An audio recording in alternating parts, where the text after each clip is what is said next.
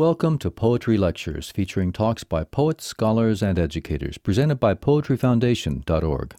In this program, we hear poet Kwame Dawes. Kwame Dawes was born in Ghana in 1962. He spent most of his childhood in Jamaica, a place that figures prominently in his writing. He has written over a dozen books of poetry, as well as children's books, fiction, nonfiction, and books on reggae. Since 1992, Dawes has been teaching at the University of South Carolina, where he is a professor of English and distinguished poet in residence. He also directs the Calabash International Literary Festival, which takes place in Jamaica each year. In this talk, Dawes will read poems from 4 of his books, including Wisteria, which is based on interviews he conducted with elderly African-American women from South Carolina who grew up under the Jim Crow laws. This talk took place in January 2008 at the Art Institute of Chicago. Here is Kwame Dawes. Good to be here. This is a nice space, man. Very nice. Yes, very lovely. I'll read poems. That's what I'll do. From 3 collections, and 1 poem from a 4th collection, and then hopefully we can have some talk afterwards. I thought I'd start with a piece from a fairly old collection. You know, all things are relative, really. This is maybe about 6 years old. And it's called Bruce Totem. And there's a piece that I thought I'd begin with. It's a poem called Sight, and it's written for Rwanda. Every axe should have an eye to see the havoc that it wreaks. These days our tools are made in factories. Machetes, blind as stone, arrive stacked high on trucks. They do not see the soft eyes of a child. Every axe must have an eye to see the havoc that it wreaks. Every eye should have an eye to see the havoc that it wreaks. These days, our tools are made in factories. Machetes, blind as stone, arrive stacked high in trucks. They do not see the soft eyes of a child. Every eye, every eye, every eye, every eye.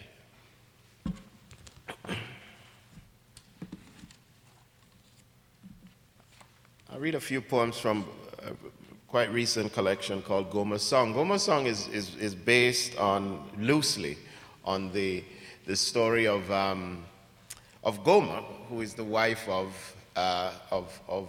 Hosea, the prophet, a minor prophet, but major in many circles, because he did that whole, the pouring out of the Spirit thing, which is quite cute, quite big these days. I don't know if you've noticed, but it is. But I was fascinated by Hosea only because of Goma in this instant, because he was given a really odd gig. He was told to marry an adulterous woman, so he could prophesy about it, which, as reasons to get married go, that seemed a little much, but that's the gig he got. And so I wrote these poems in a kind of contemporary version of Goma. So I'll read a few poems from Goma's Song. It's a poem called The Prophet's Wife, which kind of explains what is happening in the poem, in the collection.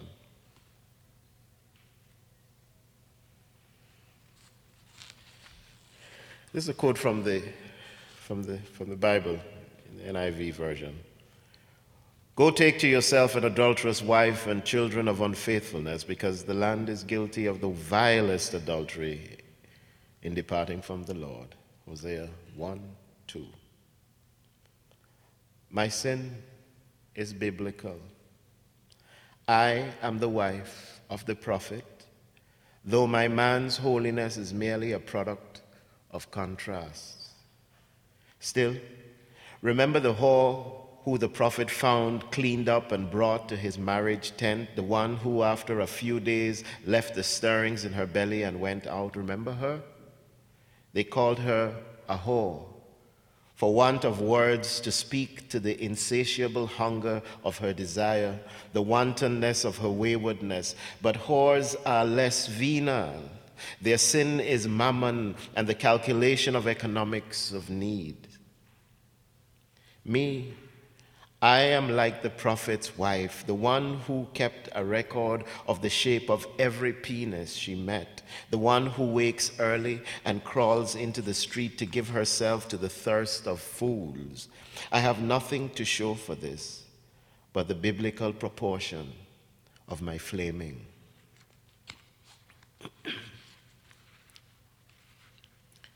A poem called Gardening. She's doing a lot of phone communication, gardening. Tonight, I want a voice to crawl over me, to say ordinary things, to stop the quarreling of my children, to stop the racing in my head. I tell them to read the newspaper to me, the home and garden section slowly. I reach deep into me, feel the wet of mud in my fingers. His voice is far, a mess of gardenias, azaleas, compost, and worms all around me. I come smelling the brown scent of warm, broken soil.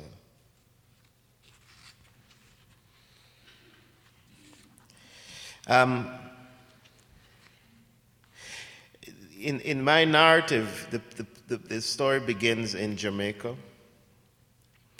And it begins before we meet the character in the Bible. So this is something of her story in Jamaica. It's a poem called Where Are the Angels? A girl sees a boy with long legs like tree trunks and a body wiry that moves like water when sweated, a body now turning with dark new growth in armpits and crutch. A voice broken into the deep brownness of manhood sees that body bent over a daft mongrel, tongue hanging, eyes darting about a bitch, anxious for the seeding of her heat, bent over, pushing into this squatted dog, that voice like crushed pebbles, barking, the body humping before the long prayer to Jesus, the limp arms, the bewildered beast hopping away, sniffing the corners of the zinc fence. Looking back at this boy, wiping himself while searching about for witnesses. What darkness enters the eyes of a girl peeping through the slats in the old door of the toilet, for her bowels opening up at the sight, her heart hopping for the fear of being seen, for the sweet upheaval in her belly. Where are the angels in the ackee tree to ward off the shadow that grows in her? And this is a piece called Father. What to make of a man in his khaki suit he's been wearing for 40 years, taking a rum in a bar, who hears me coming without looking and is told, "See your daughter here?" By Millicent, the broken down bartender. A man who laughs and turns with open arms, his dark broken teeth glowing, his face a crumpled and oil-stained brown paper bag, who I adore despite every cruelty, who opens his arms like a dream he knows I have had all my life and says, "Come, daughter." Then when I come close enough to smell the rum in his skin, he pulls his arms in, embraces himself, giggling. "What you want, dirty girl? Talk quick."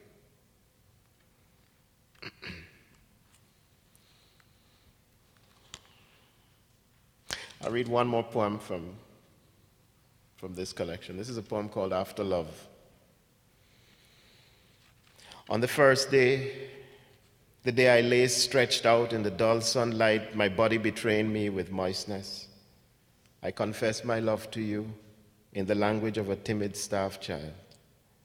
My father came to me with a machete, the room smelling sweet with rum, and the mugginess of his day-old sweat, and the window shattered. We were all cowering, my mother's graying locks twisting like a fairy tale entanglement of vines through the room, something like roots, and he hacked at them until they bled, and I stood with a cornfield of shocked stumps, my voice hoarse and my heart growing a second skin. He came through the door again and asked me to touch his head, the heat being too much for him. It did not end calmly. The blood, the chunks of knotted hair, the heavy scent of weed, the way I felt myself dying quickly, my breath going, and I screamed, clutching at my womb, the light in the hall slicing the darkness. He slept, and you were far away thinking about how I said, I loved you, after telling you the story, or not. And these poems, I find in my work that I'm living in multiple places, and in poetry I find a way to ground myself in different landscapes because I've traveled and lived in different places. That's the story of my life. I grew up in Ghana. I was born in Ghana, lived in England for a bit, lived in Jamaica, which is really, for all intents and purposes, home because it's kind of, cooler. And then living in Canada for about 6 years, which is colder, and then living in South Carolina. And all of these places are places where the idea of finding roots and finding a way to connect with space, people, and landscape becomes important to me. So the poems in Impossible Flying are at once personal poems about my relationship, sort of ostensibly about my relationship with my youngest brother, and yet poems about negotiating ideas of home and place. And there are some of the poems that I've more recently written about Jamaica. This is a piece called Impossible Flying. This is the title poem. There's a song that the politicians in Jamaica sing, the Jamaica Labour Party sing when things are going well. And it's palms of victory, bells of freedom, palms of victory, deliverance is here. Which is deeply ironic, really, but you had to be there. So this is 1980 in Jamaica. On Kingston's flat, worn earth, everything is hard as glass. The sun smashes into the city, no breath, no wind, just the engulfing asthmatic Monday. We move with the slow preservation of people saving their strength for a harsher time. 1980, this land has bled so many betrayals, and the indiscriminate blooding of hope has left us quivering, pale, void, the collapsed possibilities causing us to limp. We are a country on the edge of the manic euphoria of a new decade. Reagan's nodding grin ripples across the basin's surface. We dare to dream that in the spin and tongues of Capo, perhaps we too will fly. This time we'll lift ourselves from the slough of that dream maker's decade. The 1970s, when we learned things only before suspected, our capacity for blood, our ability to walk through a shattered city, picking our routine way to work each morning. We are so used now to the ruins, perhaps more than that, perhaps to wearing our sackcloth and ash as signs of our hope, the vanity of survival. In that decade when a locksman could prance the streets with a silver magic trail in his wake, how we fought to be poor, to be sufferers, to say, looking at you, the better one. How we cultivated our burden-bearing, water, white squall, hungry belly, burlap-wearing, Cariba-suited, socialist dream. How reggae with its staple of faith, fame and fortune spoke its revelation from the speakers of souped-up BMWs, gone now, all gone. We have thrown off that dead skin now, and the fleets of squat ladders are rotting, oh Havana. We've grown too cynical for such austerity, or perhaps we did not suffer enough. So on such blank and startled days, we dream of flight, how we hope. Dance, dance, damn it, dance, dance, damn it, be happy. Our apocalypse echoes on the sound system and we dance. These laws, these new laws, these palm leaves, these clamoring bells, so desperate for deliverance, this insipid green in the future, and we all stare at the unflinching sky and will our hearts to fly. And how you ran, sprinting down Carlisle Avenue, your face set against the bare wind. You were spreading your arms, undulating in complete faith in the wind's lift, the physics of the updraft past the low fences, the skittish yelping dogs, the streaks of telephone wires, the hibiscus hedges, a blur of green and pink and smudged off-white, and me calling you, trying hard to bring you back, me catching up behind you now, our heart, our panting, the slap of bare feet on the soft asphalt, and I reached for you, held you by the waist, drawing you down, and it felt in that instant not like a shattering of faith, but a struggle to keep you home, for each tendon of your body throbbed with the lightness of a body prepared for flight. And my betrayal was to become the burden, the anchor you had for years longed to shake off. Stillness, the gaping crowd staring at this sudden accident. Two men in a heap of twisted limbs on the road. You saying, this time, if you would have let me, it would have happened. It would have happened. I too felt the vanity of our beaching. The bells shimmered. The dispatches were in. No one is flying. No more.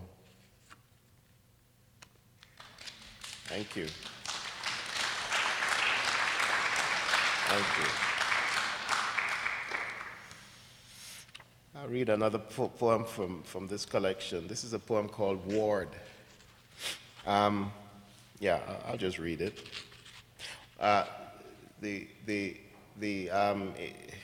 do we call it? The psychiatric ward at the University of the West Indies is literally opposite the maternity ward, and you have to walk between them. There you go. So some people wonder where they really should be, but you walk between them to get from the campus itself to the bus terminus. So that's just a little detail up in Papine. So this is a poem called Ward. The dirt track turns to marl in this wind tunnel between maternity, the pale yellow gowns of swollen women, a constant slash of light through the gray louvers, and the white-washed ward where you are. My heart grows as I walk by casually, trying to pretend I have forgotten your eyes, pleading with me in the brightly lit greeting room, pointing to the stumble and glossolalia of the pretty girl who does not care that her breasts are poking out of the too small hospital-issue green tunic. Around us, the sterile, slow pace of medicated souls. I like her. Like her, I imagine that you don't belong. I imagine you are too astute, too collected for this. Your pathologies are civil things, and yet I see the scars on your knuckles, and you drool. How you drool. Your tongue, not yours, just a clumsy lump of meat in your mouth.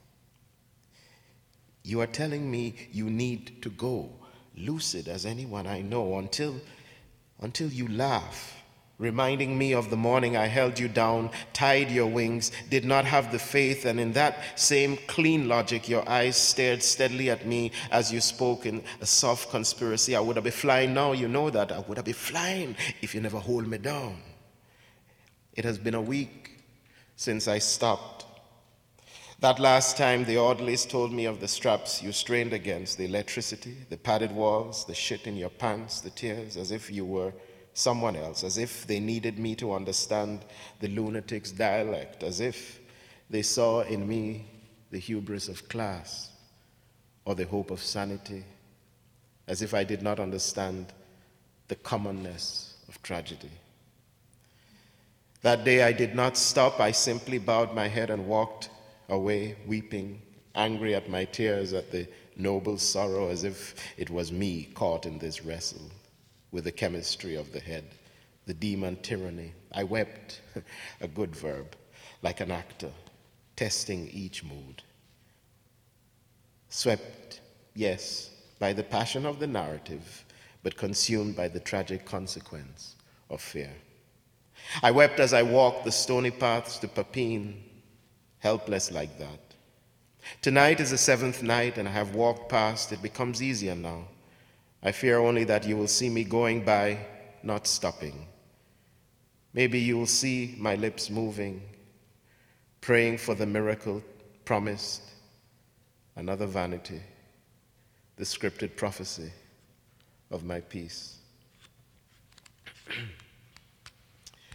I read a poem called Fat Man, which is a little different from another poem called Fat Man that I've written. And things are becoming problematic these days in the titling of my poems, because I'm repeating titles and not realizing it until they're published, which is really sort of disturbing, I guess. Well, it is to me a bit, because then if I'm reading, then I say, well, this is one poem called, well, so this is Fat Man, which is not the other Fat Man, but it's this Fat Man. So this is this Fat Man, right. And maybe I will read the other Fat Man later on. How terrible the confession, we are all dying. The way fat weighs us, and the heart swells from too long laboring to make us breathe, slouch and snore with guttural dreadfulness, the terror of it. I do not want to die. So absurd, this admission, this effort to confront the unpredictable odds of our living, but fat people die sooner. We know this. And I too solid with the mess of casualness, grow fat with age, so hard to come back. I stare at my stranger self in hotel mirrors. I'm afraid to meet this stomach-glorious creature, unable these days to find an angle of satisfying grace. I am now a circle of errors. The fat has taken over. Perhaps pride in this plump existentialism will make it well, but my child seems too small, hopelessly small in my clumsy arms. They, my children, will call me fat, and I will resent their kindnesses and compensations for my limp and waddle. I dream of sweat, the familiar hint of muscle beneath the inner flesh, the rib, a reminder of the body so vulnerable beneath this cloak of flesh. I dream of breathing easily when I bend to tie my shoelaces. I dream of better days when I will leap lightly, a slender man gambling in the mirror's face. I have a dream. Yeah, well, so much for that one. Good. And so now what I thought I would do is read some poems to wrap things up from Wisteria, which is a collection of poems based on interviews that I did with African-American women in Sumter, South Carolina. And these poems, these interviews changed everything, many things in me as a writer and as a person. They told me their stories of growing up in Jim Crow, the Jim Crow South. These were not any particularly famous people. They were just ordinary women who lived day to day. And I found a tremendous dignity and beauty in their lives. So I'll read about 5 poems, and then that'll be it for me. Okay? So one of the women who remains very exciting to me, and she's still living.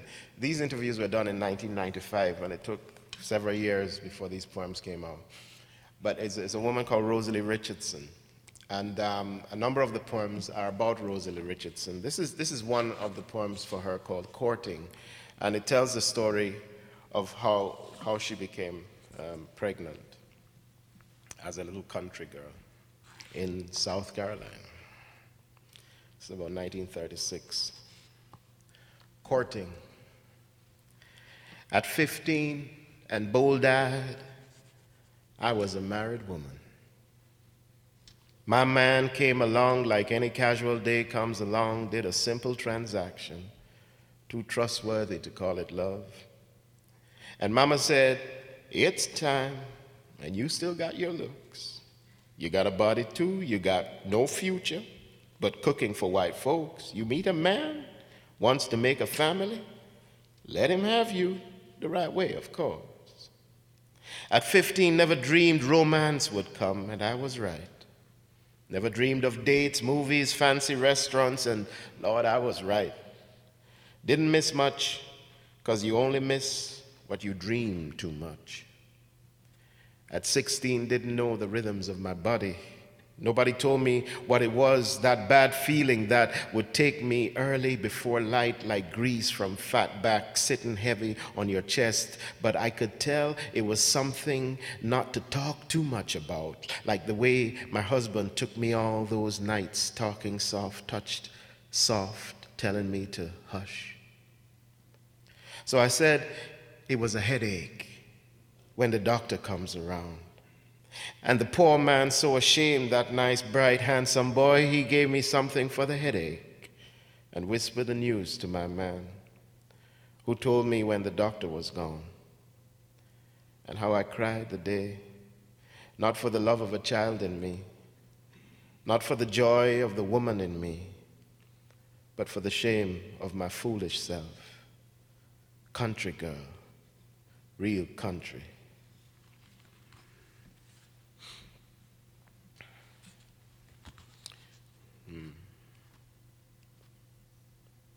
I'll read a poem, a poem called Gender.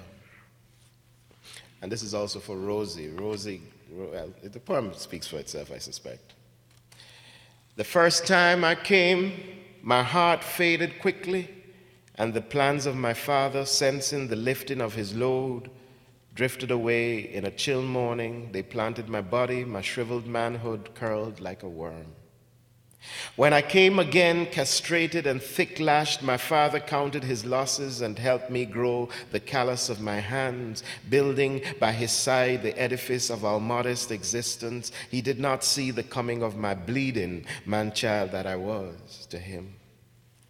But the boys could smell the flaring of my womb, could sniff their thirst quencher as I dragged the plow through the fallow ground.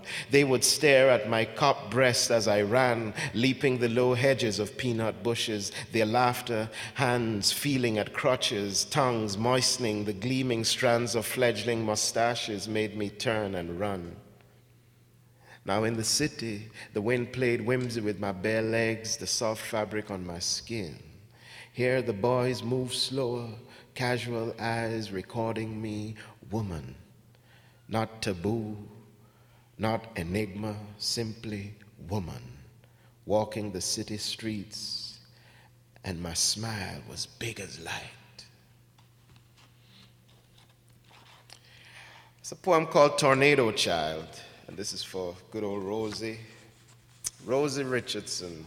When I went to interview her, I put the mic in front of her. I said, "Please say your name, just for for identification's sake." And she leaned into the mic and she said, "My name is Rosalie Richardson, and I'm a tornado child." And I said, "What?" And she says, "I said, my name is Rosalie Richardson, and I'm a tornado child. I was born in the middle of a tornado." So that was the poem right there. So I figured, let me work with that. And her story bore up to that. But this is for Rosie. This is for all wild and crazy women. I am a tornado child. I come like a swirl of black and darken up your day. I whip it all up into my womb, lift you in your things, carry you to where you've never been, and maybe if I feel good, I might bring you back all warm and scared, heart humming wild like a bird after early sudden flight. See, I'm a tornado child. I tremble at the elements when thunder rolls. My mother womb trembles, remembering the tweak of contractions that tightened to a wail when my mother pushed me out into the black of a tornado night. I'm a tornado child. You can tell us from far by the crazy of our hair. Couldn't tame it if we tried. Even now I tie a bandana to silence the din of anarchy in these kaya-thick plaits. See, I'm a tornado child, born in the whirl of clouds. The center crumbled when I came. My lovers know the blast of my chaotic given. They tremble at the whip of my supple thighs. Tornado child, you cross me at your peril.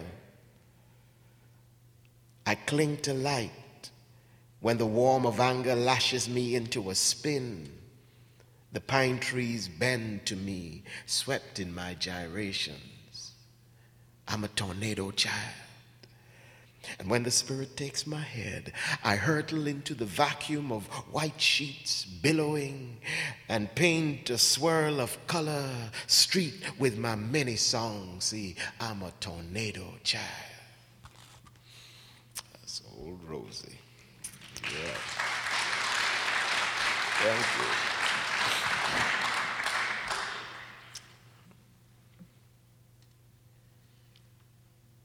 Two more poems. It's a poem called Stillborn. And in many of the interviews, the women would always tell me the stories of their siblings. And they always remembered the names of the children who had died, even those who had died in childbirth. They always counted them.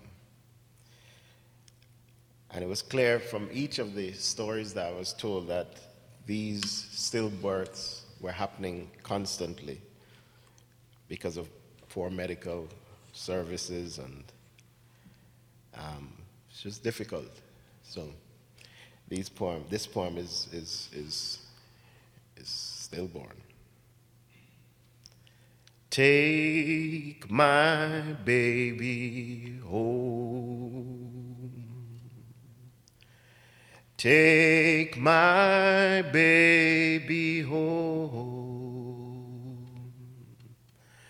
I ain't free and never will be. Take my baby home. Oh, glory. Oh, glory, there is room enough in paradise to have a home.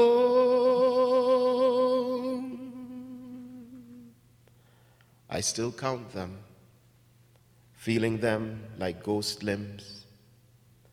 They have their place in my collection of years. Remembering them is a way to remember to count the pressure pills, the heart pills, the blood pills, the tyranny of pills. I count those who died before they woke, those I cradled, caressed, cocooned to life, hoping beyond the weakness of their cries. They died too, leaving us with tough questions for God Almighty.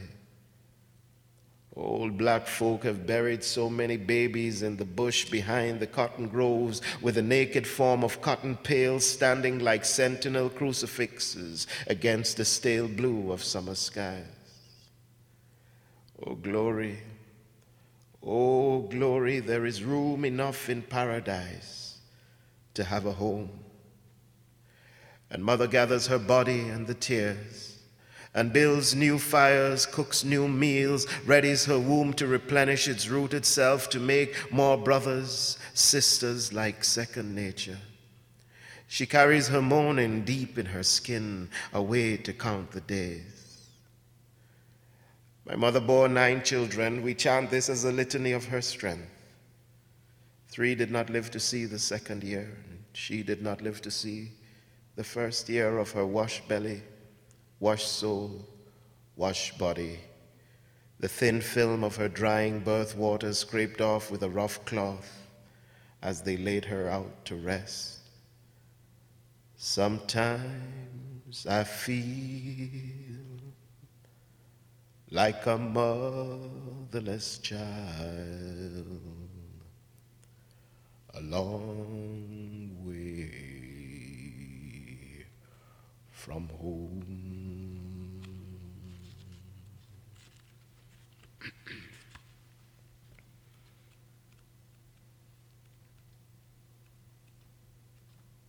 One day I will come to the river. Oh, one day I will come to the river. Oh, this skin is leather black with time. This skin is tough like old rooster flesh. This skin won't give like poulet. You bite this skin, you're likely to eat crow. This skin has wailed its own symphony of blue-black sorrow, tough like this. This skin tasted the salt crystals, licked them up and recorded the pain. This skin been turned inside out, left to dry. This skin swallowed the blast of sun, collected the bite of January air, and still there. This skin has smelled the acrid smoke of burning flesh, hanging there against a new day, sniffed it, felt its layering of old skin, soot carrying centuries of suffering. This skin is washed with flow of menstrual blood, love juice, old semen, bitter spit, loose shit, every ugliness dumped into this earth, been through this skin. This is no tenderloin, prime cut skin. You bite me, you're likely to eat crow. This skin is a walking museum. When you see me coming, read me. When you see me coming, read me. One day, I will come to the river. Oh, love will touch this skin, and I will rise, ebony glow and tender, crossing that river to the other side. Thank you very much. That was Kwame Dawes speaking at the Art Institute of Chicago on January 10, 2008.